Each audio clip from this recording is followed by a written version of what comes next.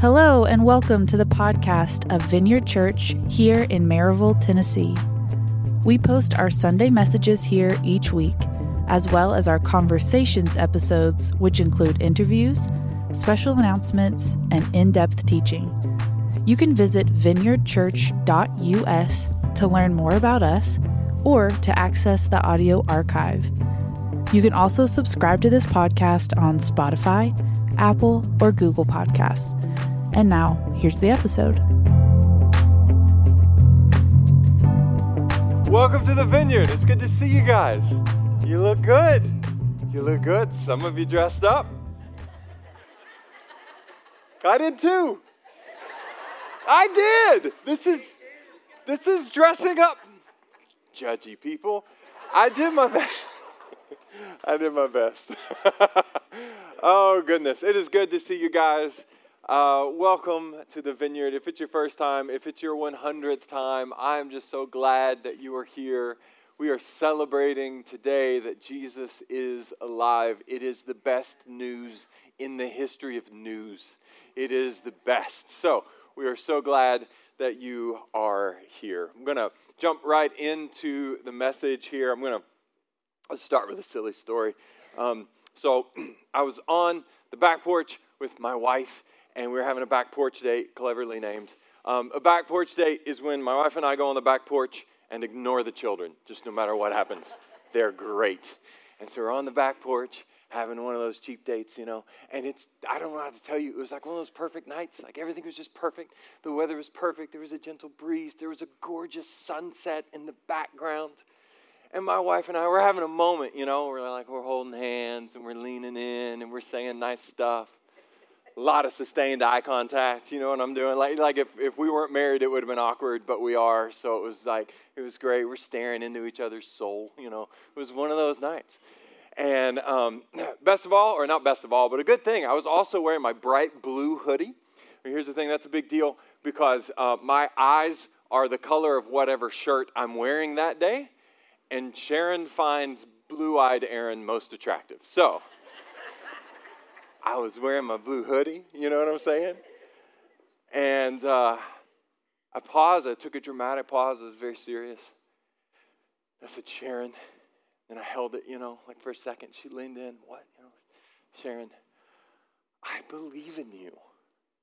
I really believe, and there's a quiver in my voice and everything, And she's going, oh, and then she did that face where it just melts, and she's like, I'll either cry or I'll kiss you. I know that I've figured out what that face is, And she decides, fortunately, she's going for the kiss, which is great. I don't want to be too graphic here, but she starts to lean in, and I don't mind telling you guys this. We'll just keep it between us, but my wife finds me very attractive, so that's a true thing. In fact, I have a story about that, a true story. Okay, you're going to think I'm making this up. This is a true story. The story I've told you so far, I actually made all that up. None of that actually happened, but for the sermon, and I told you, but for this, true story.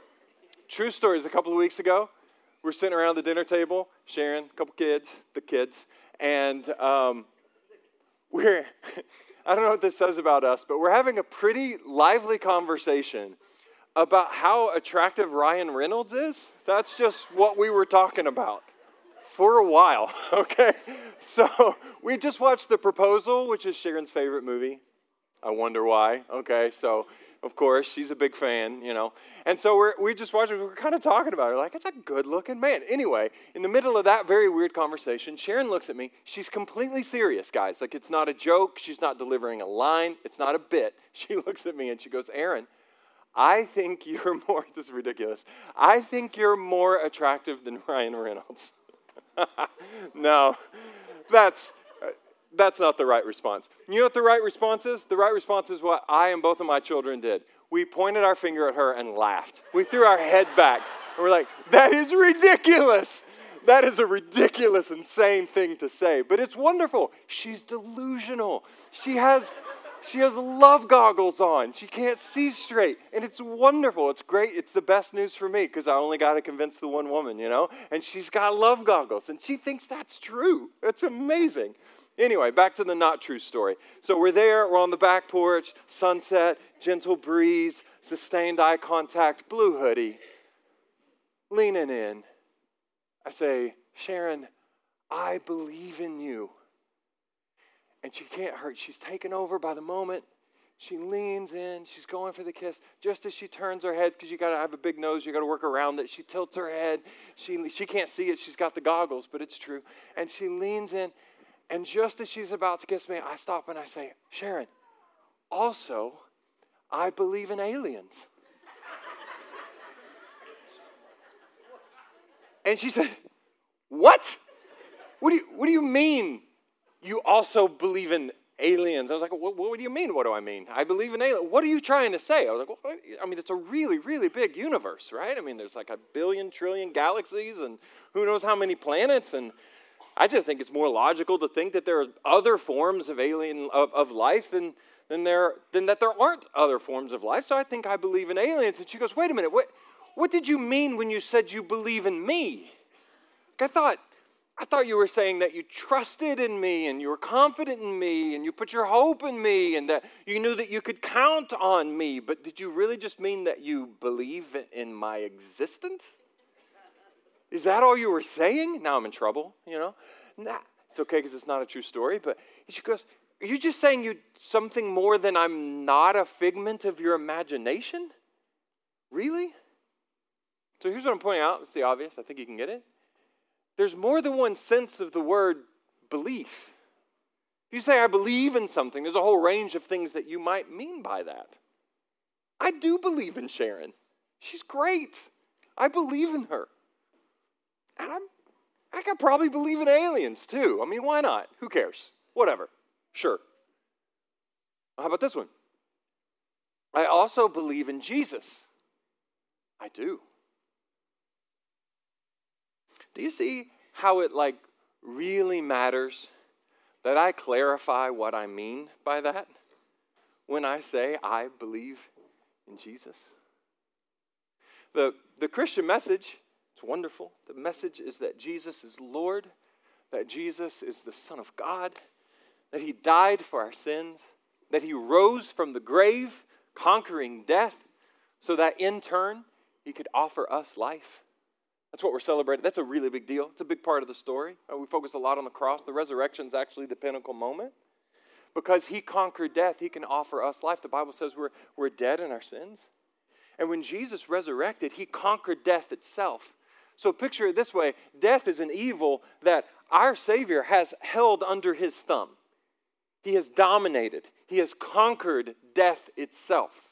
That really matters because that means now he can offer you life. You get it? We'll put it this way. Let's say I come to you and I say, good news, I'm going to give you $1 billion. You shouldn't be encouraged by that at all. Because I don't have it to give. That you should just pray for me. I've snapped. That's what you should do. If I say I'm going to give you $1 billion, I don't have it to give. When Jesus says, I'm giving you life, he has it to give. Because he has conquered death itself. It is held under his thumb. He has conquered death. And out of that, he can then offer us life. See, when Jesus rose from the grave, it wasn't like when Lazarus was resurrected. You guys, if you're a church kid, you maybe know the story. He was dead, and Jesus rose him from the grave, and he alive, and he starts walking around, and everybody's freaking out if you know the story. Well, the difference is that after that, Lazarus died after that. He rose from the grave, and then he died. I don't know how long after that, but it's not like he's still walking around somewhere being like, the resurrection really sticks for me. Like, no, he went back and died after that. And it's interesting. This is not on my notes. It's Easter. Here we go. Some scholars think that he may have died fairly soon after that. And some hypothesize that maybe he was dead before the resurrection happened. And when Jesus died on the cross and he entered into death, all of death got rattled just by Christ's appearance on the scene, and bodies started to raise from the grave. That's a weird part of the story that we usually talk about on Easter, but it's part of what happened when Jesus entered into death. The dead began to rise all around. That's the power of life that comes in Christ himself. And so it's possible that Lazarus died, rose from the grave, died again, and then was rose from the grave again. And he could have been walking around like, guys, leave it alone. Like, I'm It's better for me here. Just why is this happening again? I can't. But even if that's the case, after that, he died. He died. Okay? He had to succumb to death. Jesus rose to life, never to die again. Never succumbing to death. Holding death in a chokehold under his thumb. He's saying, I've got death under control. You don't worry about that. Through me, you can come into life. He can offer us life. So anyway, out of that, we get this invitation. Here's the invitation. Surrender to Jesus as your Lord. Surrender to Jesus. Make him your king. And then you are rescued from the kingdom of evil, the kingdom of darkness. You are welcomed into the kingdom of God. Your sins are forgiven. You have eternal life. Christians, we have so many terms for everything. I know it can be very confusing. We have a stack of terms that we use that refer to that. We call it salvation, or we call it redemption, or the gospel, or finding life with Jesus, or getting saved, becoming a Christian, etc., etc. In Acts chapter 16, it says it like this. This is verse 31. Believe in the Lord Jesus, and you will be saved. That's great. Sounds simple. But what kind of belief are we talking about? What does it mean exactly to believe in Jesus? And see, what I think has happened over time, and stick with me, I think this has happened. I think more and more people, when they say, I believe in Jesus, they mean that in possibly the same sense that they may or may not believe in aliens, or ghosts, or Bigfoot, or whatever. They have chosen to believe that Jesus is, in fact, a thing. But is that what it means to believe in Jesus? Or we could even go way beyond that, actually. Not just anything. You can believe that he's a thing, that he was real. You can believe Jesus is the Messiah, that he's the Son of God, that he's the Savior of the world, that he died, that he resurrected. We'd say that's why we're saved, that's why we're Christians, because we're believers. We believe in Jesus. Some really important things went down a long time ago in Israel.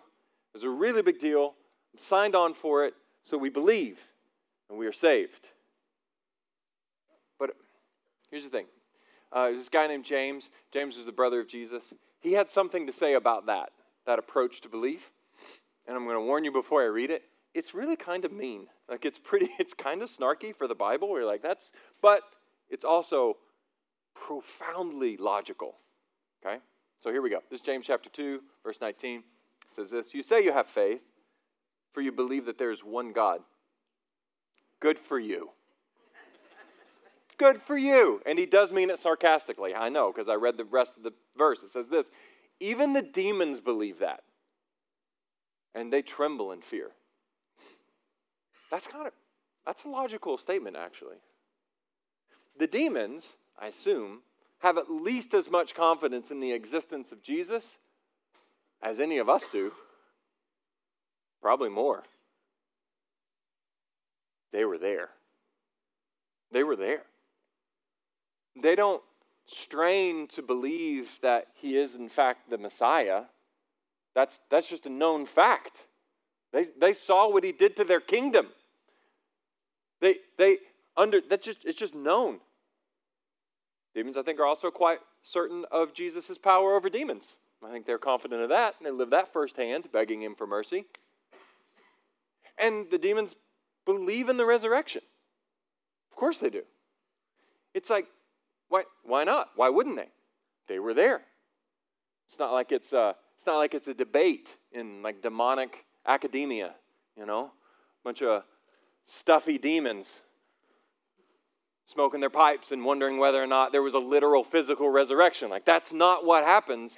They know, they were there, they felt the impact of it, they know it's real.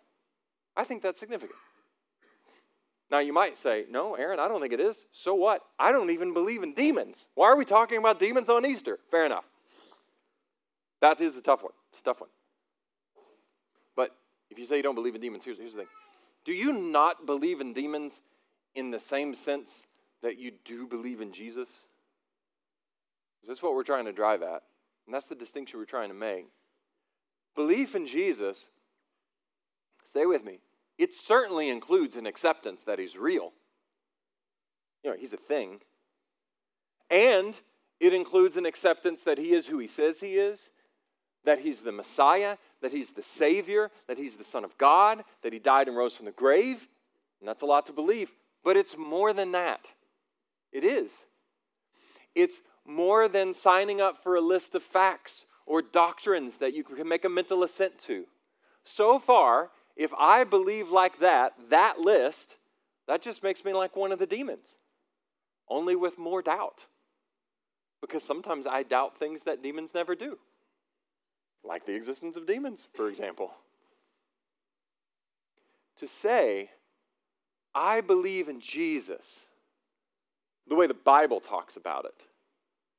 The believe in the Lord Jesus and you will be saved kind of belief. Well, that means what you hope it means if somebody says they believe in you. I'm confident in Jesus. I am putting my hope in Jesus. I'm counting on Jesus. I'm laying it all on the line for Jesus. I'm placing all my trust and all my hope and all my future in Jesus. I believe in Jesus. That's what it means. Now, we've been studying together the last several weeks a book of the Bible, Galatians. And in Galatians, we said we sort of a shorthand, all these terms that Christians use to talk about salvation. In Galatians, the term that is used is being made right with God. It's a very important phrase. Being made right with God. It's actually very helpful language because sort of built into the phrase, it acknowledges something ain't right. Like things are not as they should be. Our sin, our evil, our failures, our shortcomings, and we all have them, they really matter. They create a real problem. It's not nothing, it's a thing. Something's not right. And Jesus, through his death and resurrection, offers the solution. And in Galatians chapter 2, it explains how that works. This is verse 16. Down a little bit into the verse, it says this. We have believed, there's that word, right? We have believed in Christ Jesus so that we might be made right with God. Made right with God, that's the idea of salvation. Okay. We've believed in Jesus so that we might be made right with God because of our faith. Because of our faith in Christ, not because we've obeyed the law, because none of us have. So now we have a second really pivotal word now. We have belief and we have faith. Belief and faith. That's how you get saved. Belief and faith. The thing is, stay with me, most people think of faith and belief as interchangeable. We think of them as synonyms. That's how it gets used in our language. I believe in something, I have faith in something, we use them. They're totally interchangeable. And in our context, yes. In the Bible, no. They're different words. They're different words and they mean different things. As you can see here, again in the text, it says it's our belief that makes us look to Jesus for salvation in the first place. Our hope, our trust, our confidence in him. We see Jesus as a valid source of rescue, of salvation, of deliverance. So we look to him because of our belief. But it's our faith. It's our faith that makes us right with God. And again, faith and belief. These are different concepts. But this is what makes it really hard for us to get this. The real meaning of faith, what the Bible means when it says faith, is almost entirely lost in our context. We've just used it interchangeably with the word belief, and the distinctiveness about faith has sort of fallen away. So I'm going to get nerdy for just 1 minute, all right? It's going to be quick. It's going to be okay. When you read the word faith in your Bible, that is a translation of the Greek word pistis, okay? And the Latin version of that same word is fide, F-I-D-E, fide. That's where we get the word fidelity. Fidelity. Or faithfulness. faithfulness. When you see the word faith in your Bible, you could plug in maybe the word allegiance, faithfulness, fidelity. So the problem is, when we've used the word faith as a synonym for belief, we've actually robbed it of most of its power. Just think about this. If I say I have faith in this stool, like in the way we talk, if I say I have faith in this stool, what I'm really saying is I believe in this stool. I am not afraid to sit on it because I have confidence that it can hold me.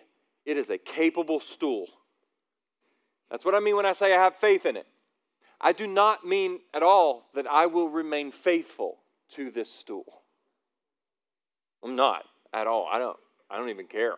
I get around, man. I'll sit on any stool that'll hold me. I'm not even shy about it. It's how we use it. But if you use it the way the Bible uses it, listen, you cannot separate faith and faithfulness. You can't. Not the way the Bible talks about it. Back to my wife, Sharon. If I said to her, Sharon, I have faith in you, but I do not intend to be faithful to you, that would not go well. That wouldn't be good. That'd be bad. Again, the word is fide. This is where we get our word fidelity. Fidelity, faithfulness, allegiance, fidelity, fide. I'll tell you a quick story. This one's true. A couple of years ago, somebody sent us some money. It was a check, like a few $100, and we weren't expecting it at all. It was just like, oh man, it was just a gift for no reason. It's like we wanted to give you a gift. It was awesome. And at the time, we had some money in a savings account with Fidelity. And I said, Sharon, what should we do with this money? This is awesome. She goes, we should put it, it's funny, she just said it wrong, but she said, we should put this in our infidelity account. And I was like, no, we don't have one of those. No. That is not how this works at all. Why would you say that? Were you saving money for dates with someone who actually looks like Ryan Reynolds? Like, why do you have an infidelity account? To have faith in Jesus, then, listen, is not simply to state your belief in Jesus as a Savior who is capable of giving you eternal life, like I have faith in this stool being capable of holding me up. To have faith in Jesus is to promise that you will be faithful to Him. It is pledging your allegiance to Him as your Lord. It means you'll be faithful. Like married people are supposed to be faithful. There's a reason why the Bible uses lots of marriage language to talk about our relationship to the Lord. We're the bride of Christ. That's how you enter into a covenant with a spouse. You promise to be faithful. That's how you enter into a covenant with Jesus. That's how you're saved. You pledge to be faithful to Jesus. Now, some people hear that and they wonder, and it's a good question, so stick with me. Some people wonder, well, what does that mean then if I waver in my faithfulness because I'm not always awesome? And does that mean I'm no longer saved? That's a great question. The wonderful and true answer to that is no. It doesn't mean that at all, not even a little. That would mean being saved is actually about you being good, you following the rules, you obeying the law. So let me read you verse 16 again, and what we just read. We've believed in Christ Jesus so that we might be made right with God because of our faith in Christ, not because we've obeyed the law. He's like, no, it's not about that. It's not about how good you could be. It's not about putting together a spiritual win streak. God knows we're busted. And the standard isn't perfection. It isn't perfection. The standard is genuine commitment. If you are pursuing faithfulness to Jesus, then even as you stumble and fail and falter along the way, and you inevitably will because we all do, you've got nothing to worry about. The Bible makes it abundantly clear. For that, there is grace upon grace upon grace upon grace upon grace. It's about faith, belief, genuine commitment. So really, it really does. It all goes back to Easter. To Jesus' death and His resurrection. Jesus died. He came to life. In the process, remember, he conquered death. He's still conquering death. He's never returned to it. He conquered it and holds it under his thumb. So in the process, in conquering death, he's now able to offer us life. And the way this works is we follow the same path. We die to ourselves and we enter into life. In a sense, we are dying to anything but Jesus. We lay it all on the line for him. Once again, marriage is a good parallel. If you get married, you're pledging your faithfulness to your spouse, and in some sense, you are dying to any other person in the world. It's all them. You've staked your claim on them. That's what it means to follow Jesus. You die to anything else. That's how it's written in our text. So back to Galatians chapter 2, verse 20 says this, my old self has been crucified with Christ. It's no longer I who live. Christ lives in me. My old self, the old way, that died. That died when Christ was crucified. I entered into that same death. And now I am moving through the real life that he's given. It's no longer I who live, but Christ who lives in me, the resurrection life he gives to us. So I live in this earthly body by trusting in the Son of God, trusting in him, who loved me and gave himself for me. That's the gospel. David, come on up. Guys, Jesus is King. He is risen. He loves you so much. Like more than you can ever fathom, he loves you so much. He died. Hear me. He died to make a way for you to live. He went into death itself, conquered death, so that he could offer you life. We're the ones who are dead in our sins. Death is our problem, not his. But he went and conquered our problem for us. And we accept the gift of eternal life that he offers. Forgiveness, rescue, redemption. We accept it by offering our lives to him. Jesus, I'm yours. I pledge my allegiance to you. I will follow you in everything. Again, it's about belief and faith. Let's think about it. I believe in you, Jesus. Not just I believe you exist, or even that you are king, or even that you are the Messiah, or even that you rose from the grave. I believe you are the answer. I believe you are the hope. I'm laying it all on you because I believe in you. You're my answer. And now I'm putting my faith in you, which is to say, I pledge my faithfulness to you. I am fully yours. You have my total allegiance. You're saved by belief and by faith.